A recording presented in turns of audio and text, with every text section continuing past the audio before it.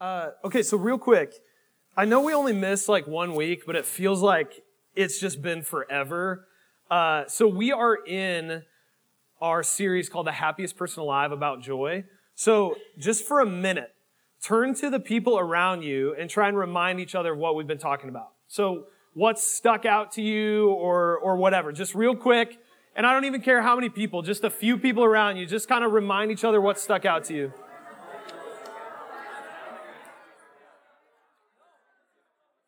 I don't know what stuck out to you guys, but one of the primary ways I would summarize kind of what we've been talking about in this series is that every single one of us is universally always trying to pursue joy.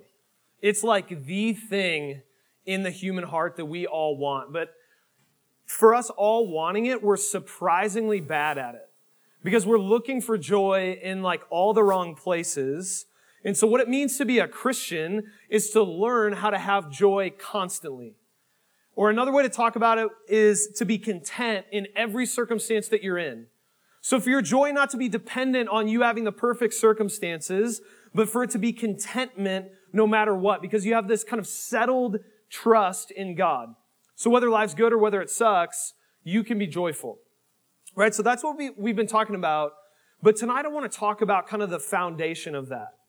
Because here's the deal. If you don't have hope, then that is useless. That doesn't make any sense.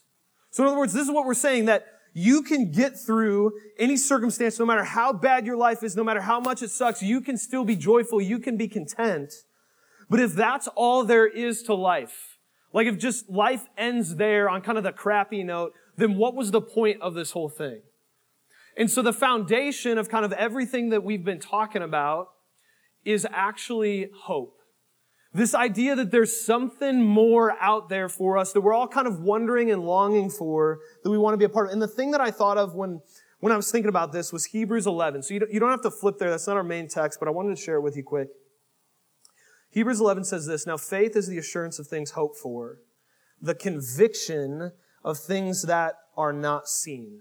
Okay, so I want you to hear that this type of hope is not the hope that you typically think about, where you're hoping you get something that you want for Christmas, right? Like, where you're sort of anticipating it and you're hoping that you might get it, but you're sort of wishing for it, you're not sure it's going to come true. What this is saying is there's a hope out there that you can have a conviction on, that even though you haven't seen it, it's assured to you, it's promised to you, it will happen.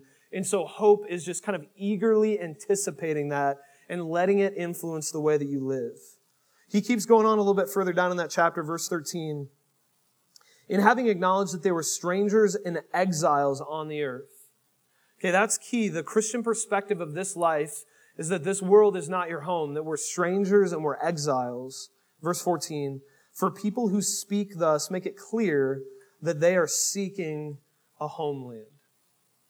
So this is what the Bible is saying, is that all of us are deeply longing for home, but we don't have it yet.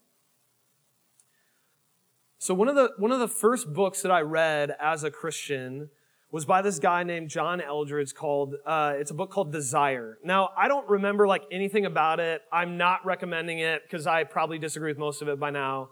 But there was this one like little story that is just kind of like a weird random story about animals, but that he used as like an example of what the human condition is like, that just like stuck with me. It just like haunted me. Okay, so here's his story. It's about a sea lion, okay? It's weird, but just stick with me. It's about a sea lion who is caught in the middle of a desert and knows that he was made for the sea, and he's longing for it. He wants to get back to the sea, but he has no idea how to find it.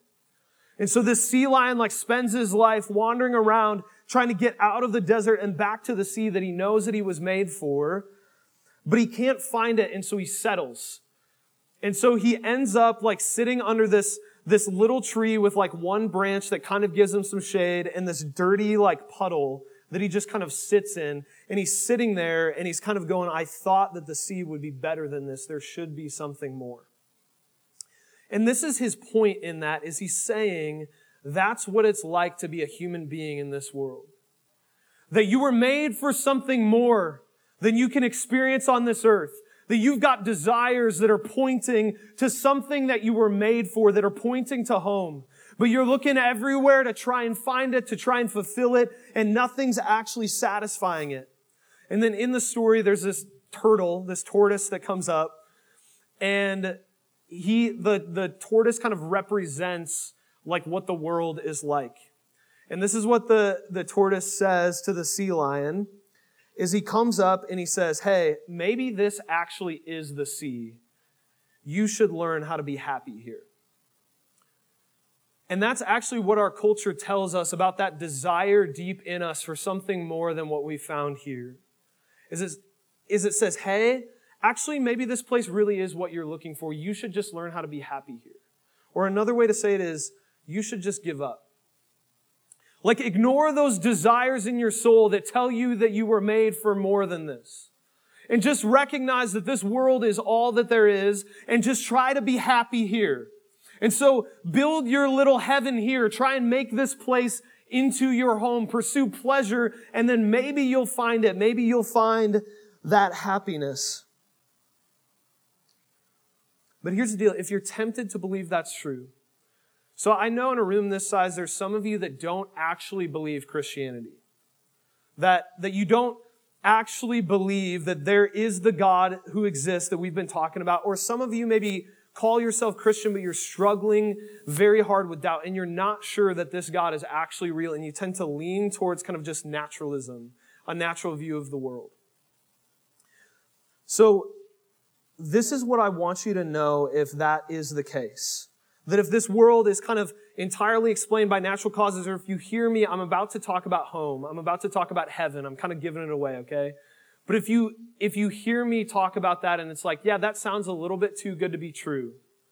That sounds like somebody just made that up because it makes people feel good. I want you to recognize that the only other alternative is to acknowledge that this world is entirely meaningless. Now, hear me on this. I'm not trying to insult you. I'm not saying your life is pointless or meaningless. I actually think the exact opposite. But I'm saying that the logical explanation of your view of the world, or the logical conclusion of your view of the world, is that this place is meaningless. Here's what I mean. Is that stuff like love. Okay, it's Valentine's Day. I guess I had to mention that. Didn't realize that until now. Stuff like love that we all know is real. That even though it's intangible, there's something real to it, that we all want to experience it, and we know it when we're in it, that love actually isn't real.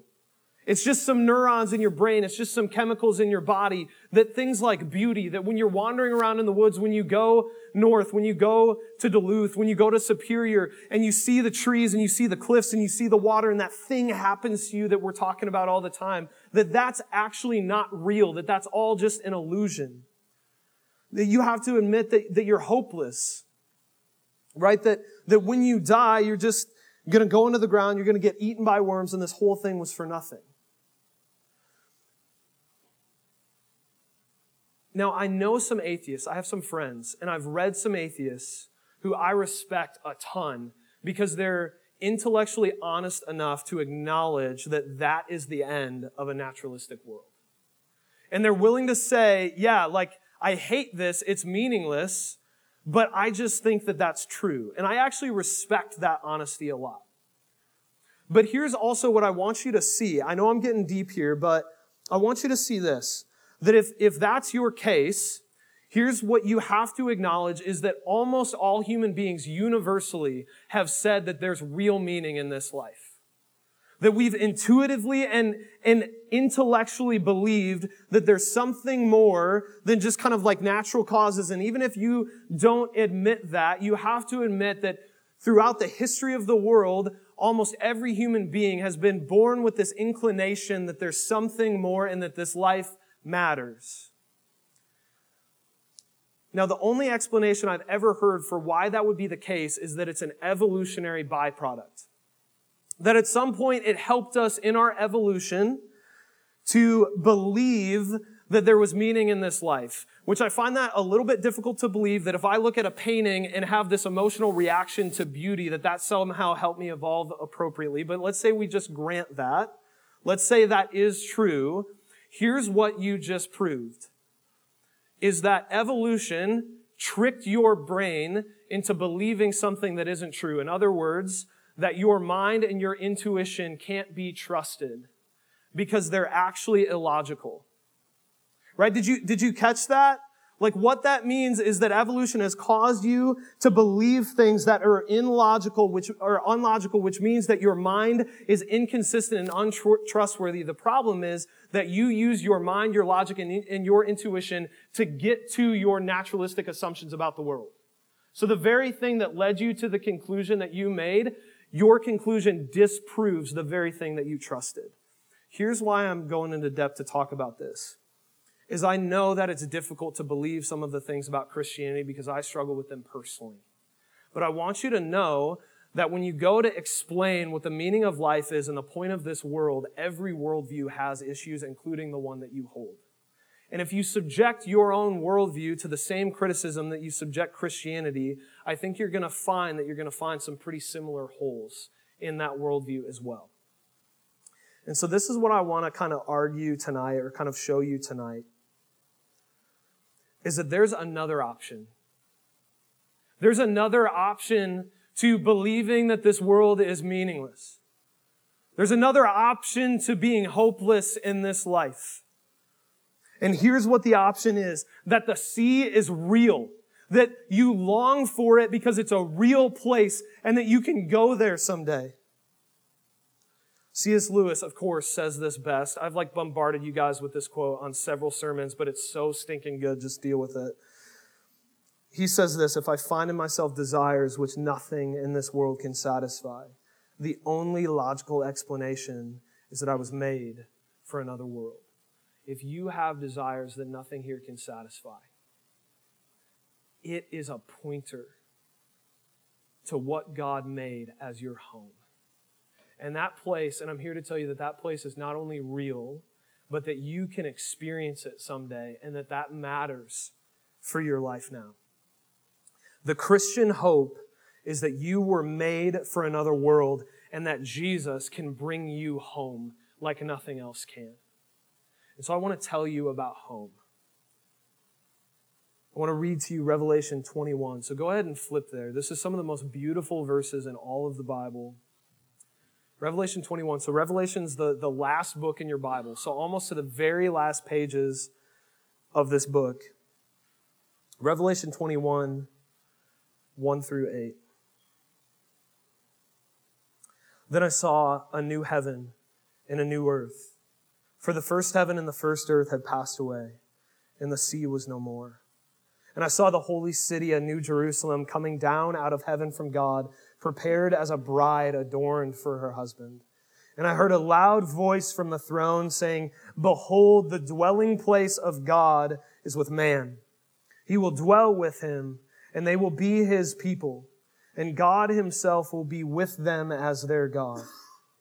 He will wipe away every tear from their eyes, and death shall be no more. Neither shall there be mourning, nor crying, nor pain anymore, for the former things have passed away. Okay, let me ask you a question. Do you believe that heaven is a real place? So we've done a disservice to heaven by making it super weird, little fat babies with wings and halos, right? I don't know why we started making angels like that. That's nothing what angels are like. We're floating around on some cloud playing some stupid harp, and it just sounds boring, and I don't want to go there. We've done weird stuff to heaven. I'm talking about a real place that's coming. Do you believe that it's real? Okay, I know it's been a few years, but you guys went on the Stranger Things binge with me, right? Like, you all did this. Okay, if you didn't, it's worth it. It's just like straight 80s nostalgia. It's boyhood. It's like weird. It's just great. Okay, so there's two worlds in Stranger Things, right? There's the real world, and then there's the upside down, right? So the upside down is this sort of like nebulous, kind of like hard to define, not really physical, sort of evil, terrifying place. And here's what I'm trying to tell you, is that we currently live in the upside down. And when you die, you'll wake up to the real world. Like, You're dreaming right now. Someday you'll wake up. This is the world that is relatively immaterial in comparison to the real thing that God made for you. Heaven is a real place. And it's not only real, but it's physical. Okay, so do you know that the place you'll go when you die is not your final resting place? It is not where you will be for eternity. Here's what I mean, is you will immediately, when you die, you will be in what's called paradise or temporary heaven. Yes, I just said temporary heaven. What that is that you're immediately caught up into the presence of God in a kind of intangible spiritual way. And that is a beautiful place, but it is not where your hope is. It is not the final destination for which you were made. Look back. What does Revelation describe heaven as being like? It says, I saw a new heaven and a new earth. Okay, so why would God describe heaven like earth? Maybe because it's like earth. You know? You see what I did there? He might have used that language intentionally. Okay, what do I mean by that? I mean this, that someday God is going to recreate His creation. He's not just going to abandon it and let the whole thing burn. There's been this story that He's been writing throughout human history that He's going to bring to fulfillment on that day. And He's going to make a new earth like what we were supposed to live in initially until we fell, only way better. So here's what that means, is there's going to be mountains, there's going to be trees. I think there's going to be Colorado. I don't know for sure, okay? But I actually think there's going to be places that there are now there, only just way better, okay? And here's what you're going to do in the new heavens and the new earth, is you're going to explore earth. You're going to climb stuff. You're going to go on adventures with your new physical body that God gave you. Okay, it's not only an earth, it's a city. Okay, Revelation 22, 1 through 5. Then the angel showed me the river of the water of life, bright as crystal, flowing from the throne of God and of the Lamb, through the middle of the streets of the city. Also on either side of the river, the tree of life with its 12 kinds of fruit, yielding its fruit each month. The leaves of the trees were for the healings of the nations. No longer will there be anything accursed. Let me read that again. No longer will there be anything accursed. The curse will be gone. Can you imagine what that'll be like? Everything that sucks in your life is a result of the curse. No more death, no more crying, no more suffering, no more pain, no more sin, no more desire to sin. No more conflict, no more tension, no more war, no more competition, no more insecurity, no more self-doubt. None of that stuff, no more curse. It's banished. God kicks it out because He wants to live life with you the way that you were designed to live. The curse will be gone. But the throne of God and of the Lamb will be in it, and His servants will worship Him. They will see His face, and His name will be on their foreheads, and night will be no more. They will need no light. They will need no light of a lamp or of sun, for the Lord God will be their light, and they will reign forever and ever. Okay, notice in there, He says that there's a new city coming. It's not as funny the second time, but why does He call it a city? Maybe because it'll be like a city, right? So, what do I mean? That there's going to be culture there. That there's going to be food there, like really good food. There's going to be drinks there, shared responsibly, and it's going to be delightful, okay? When heaven talks about, or when the Bible talks about heaven, it talks about wine and feasts a lot. It's great, okay? There's going to be food there. There's going to be entertainment. There's going to be everything good about a city and none of the bad stuff about a city. And look, it's not just a normal city. It's what theologians call a garden city. So you have everything good about a city, the people working together, the culture, the entertainment, the food. But then you have everything good about the country. You've got gardens, you've got rivers, you've got trees, you've got beauty. You don't feel confined and pent up. It's a garden city. Here's my point. Heaven's going to be pretty cool. Okay, that like summarizes this whole thing. But here's the question, what do we get to do in heaven? Because I don't care how cool it is, if I have to be there for eternity and I'm not doing anything, that's boring. Right? Okay, look back at verse 5. And night will be no more. They will need no light of a lamp or of sun, for the Lord God will be their light, and they will reign forever and ever. What are we going to be doing in heaven? Reigning.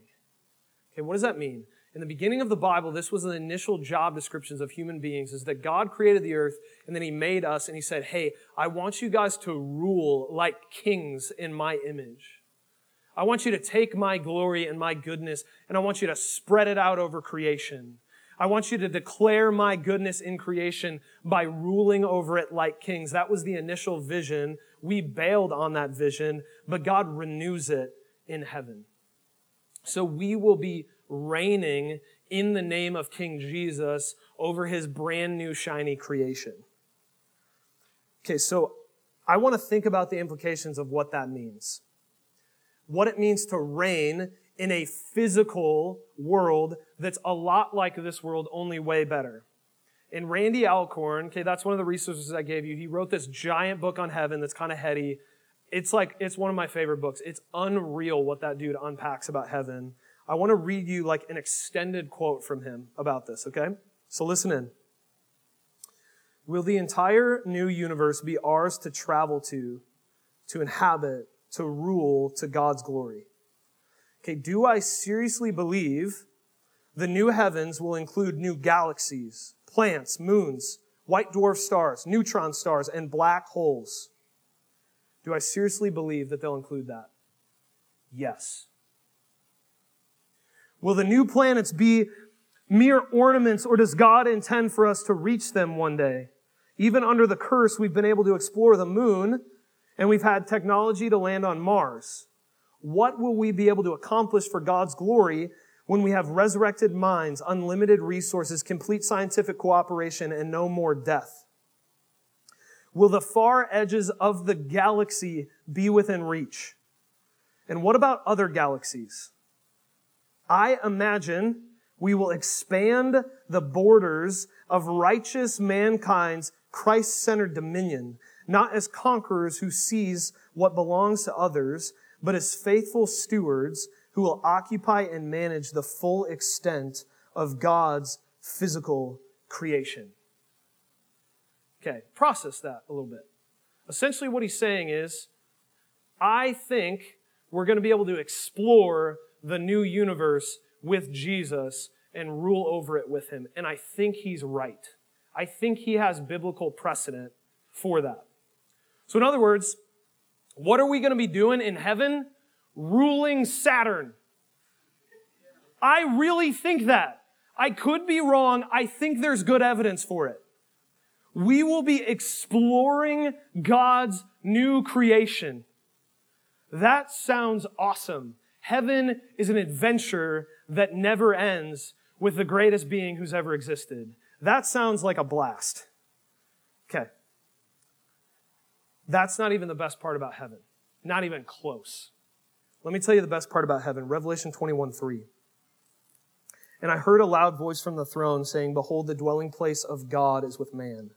He will dwell with them, and they will be His people, and God Himself will be with them as their God. He will wipe away every tear from their eyes. Here's the best part about heaven, is that God Himself will be there. And I know that rings a little bit empty now because we have no idea how amazing and how delightful it is to be in His presence, but I promise you that will be the best part about heaven.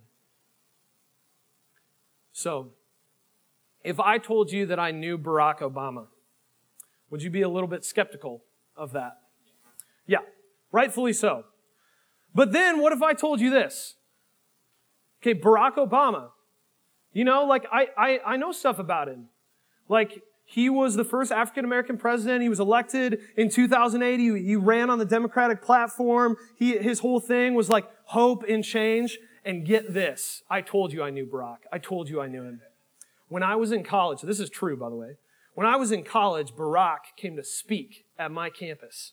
It was nuts. There were snipers on the roofs of the buildings and stuff like that. They essentially glued down every manhole on campus so that people couldn't pop out of them. It was crazy. Okay, so Barack came to speak at my campus, and I was in the crowd listening to him speak. See, I told you I knew Barack. Okay, what am I missing here?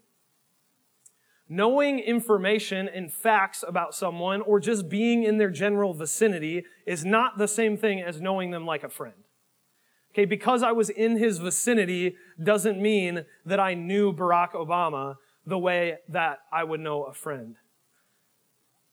Here's the thing, is there's separation between us and God right now. Now, we can know him to a degree. We have his Spirit inside of us, which is crazy. But here's what's also true, is that right now we kind of just know about God.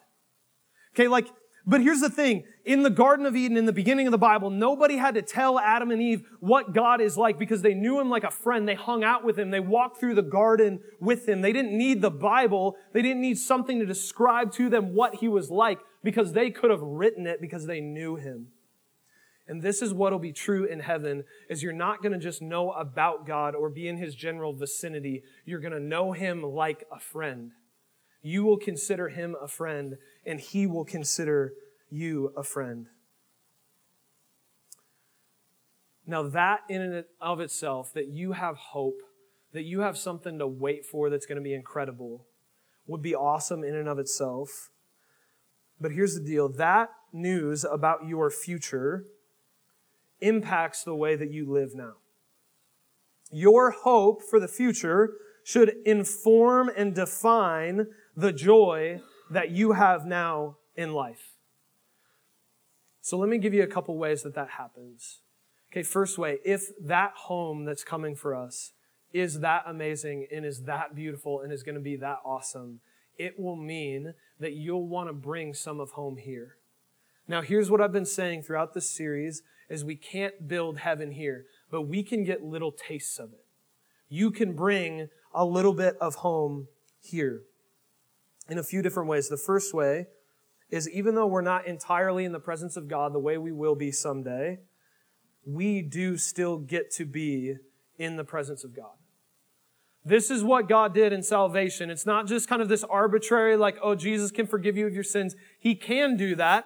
But salvation is God coming to live with you as you live with him. He sends his very Spirit to live inside of you, which means that you have God with you all the time. Now, if the psalm is true, that in the presence of God is fullness of joy, and at his right hand are pleasures forevermore.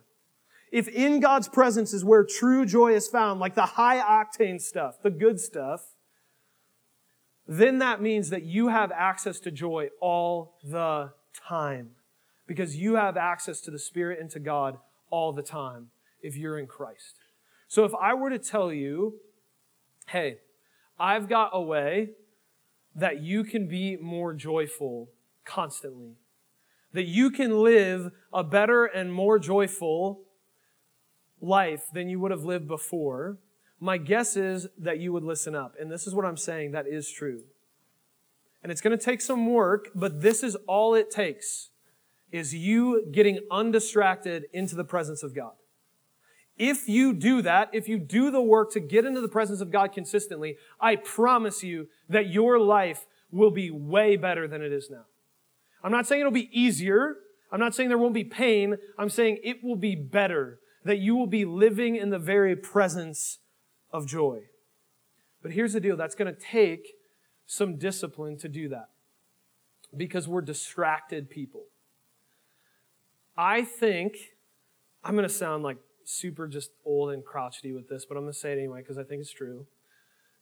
I think that one of Satan's greatest weapons in this life to distract you from ultimate unending joy is in your pocket.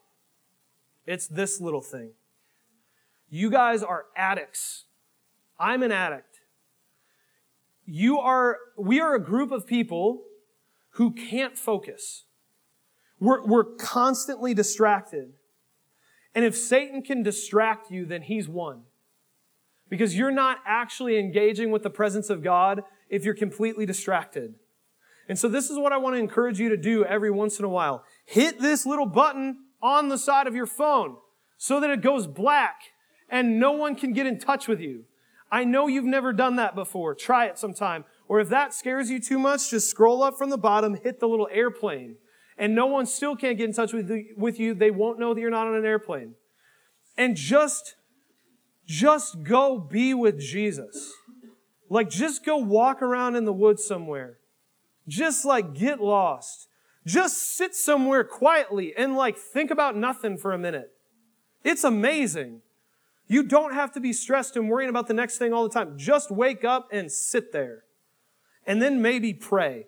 And I seriously think your life will change if you do that enough.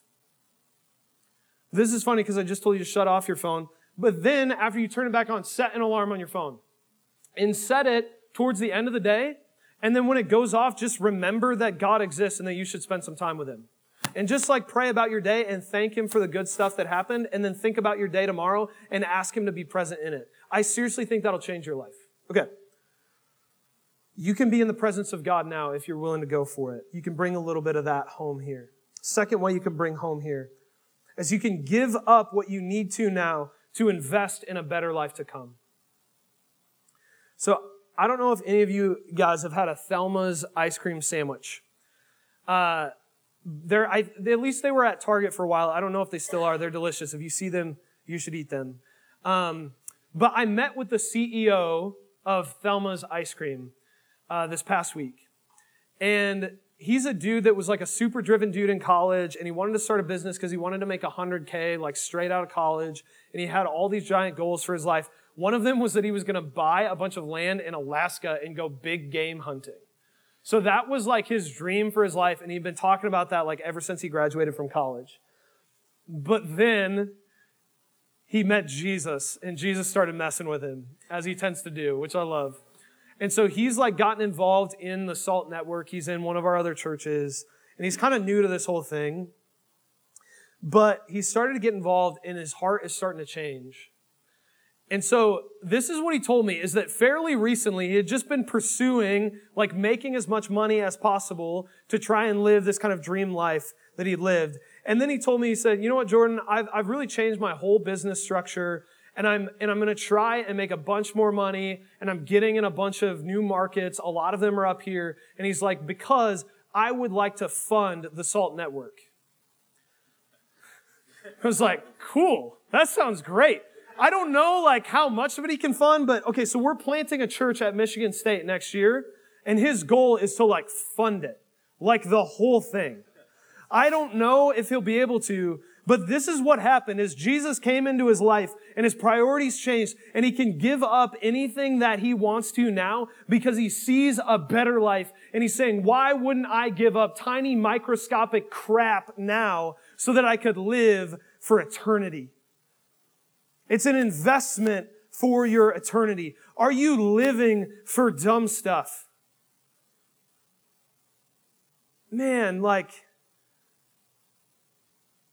if you're living for like to make your name famous, if you're living for that guy, for a little bit of sex, for some money, for greed, for your pride, I don't want you to like give that up for smaller dreams. I want you to have better dreams for your life. Jesus is so much better than that. Eternity is so much better than your little life right now.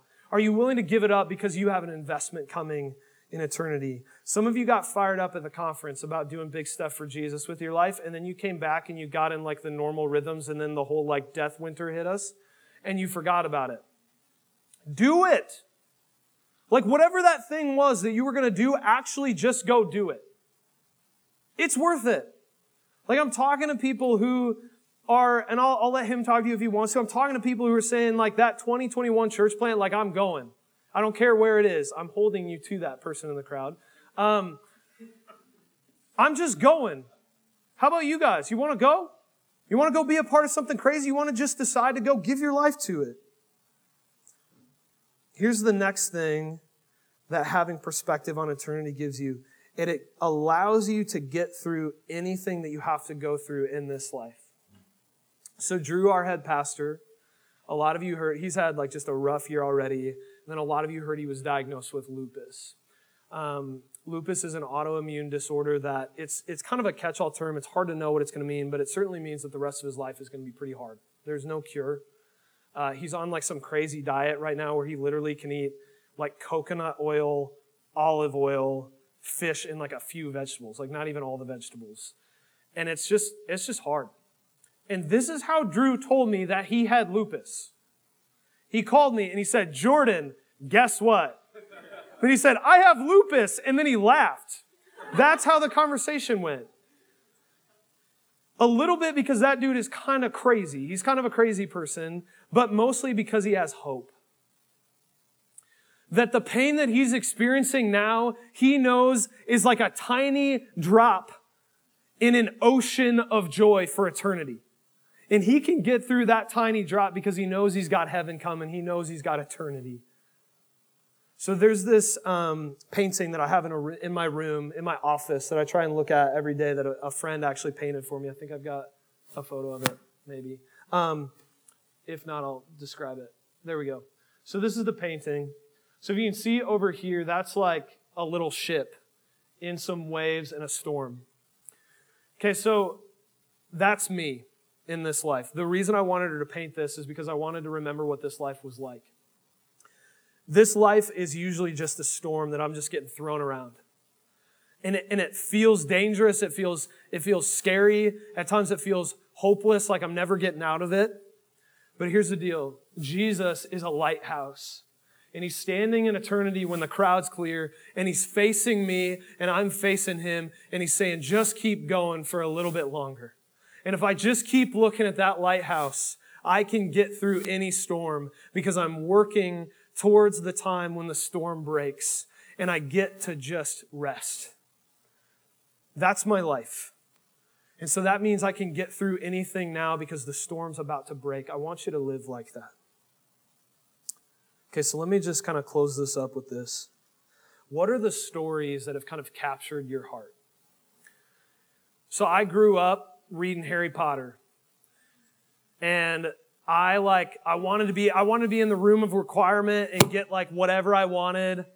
I wanted to drink butter beers with Hermione and like throw our feet up and chill, right? Like, not just Hermione. It wasn't, okay. Anyway, let's just move on. I put myself in that story, right? And I wanted to live there. That story was awesome. Like Avatar, right? I don't know if you guys saw Avatar, but I wanted to like run around that planet with my shoes off, you know?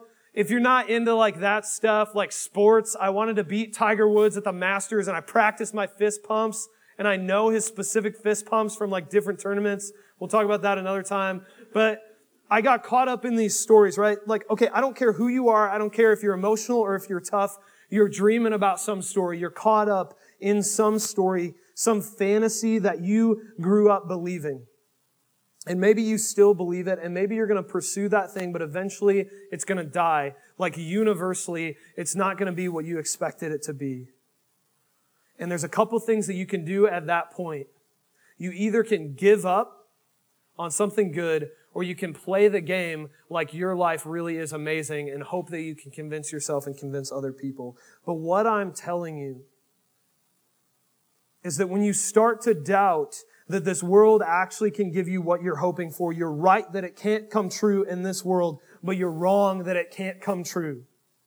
Like, what if the dream, what if the desire of your heart was a longing for a real place and you could go there if you knew Jesus? Like there's this giant wall between who you are and who you were meant to be. Picture like the Hoover Dam, and you're on the bottom half of it, and Jesus and the life that you were supposed to live is up at the top. And here's what Jesus did in the resurrection, is he punched a hole through that dam, and heaven is starting to leak into earth. And I'm telling you, the day is coming when he's going to come back and he's going to break down the whole wall, and heaven will flood earth, and earth will become heaven, and you will get to be a part of that. And for your whole life, Reality has never been able to live up to your fantasy. You've always been able to dream and imagine things that are better than the real thing. But this is what I'm telling you. In heaven, your imagination can't live up to reality. Like you dream about whatever amazing thing you want. I've got amazing dreams about heaven. I'm going to have a pet lion. I'm going to ride it around. I'm going to play golf off of it, but it actually would be kind of like polo, and it's going to be great. I can dream about some amazing stuff, and heaven will put it to shame. Reality will be better than your imagination. That's the hope that you have. And if you will choose to live like that hope is real, then you can have joy in this life, and you can bring a little bit of that hope here. Let me pray.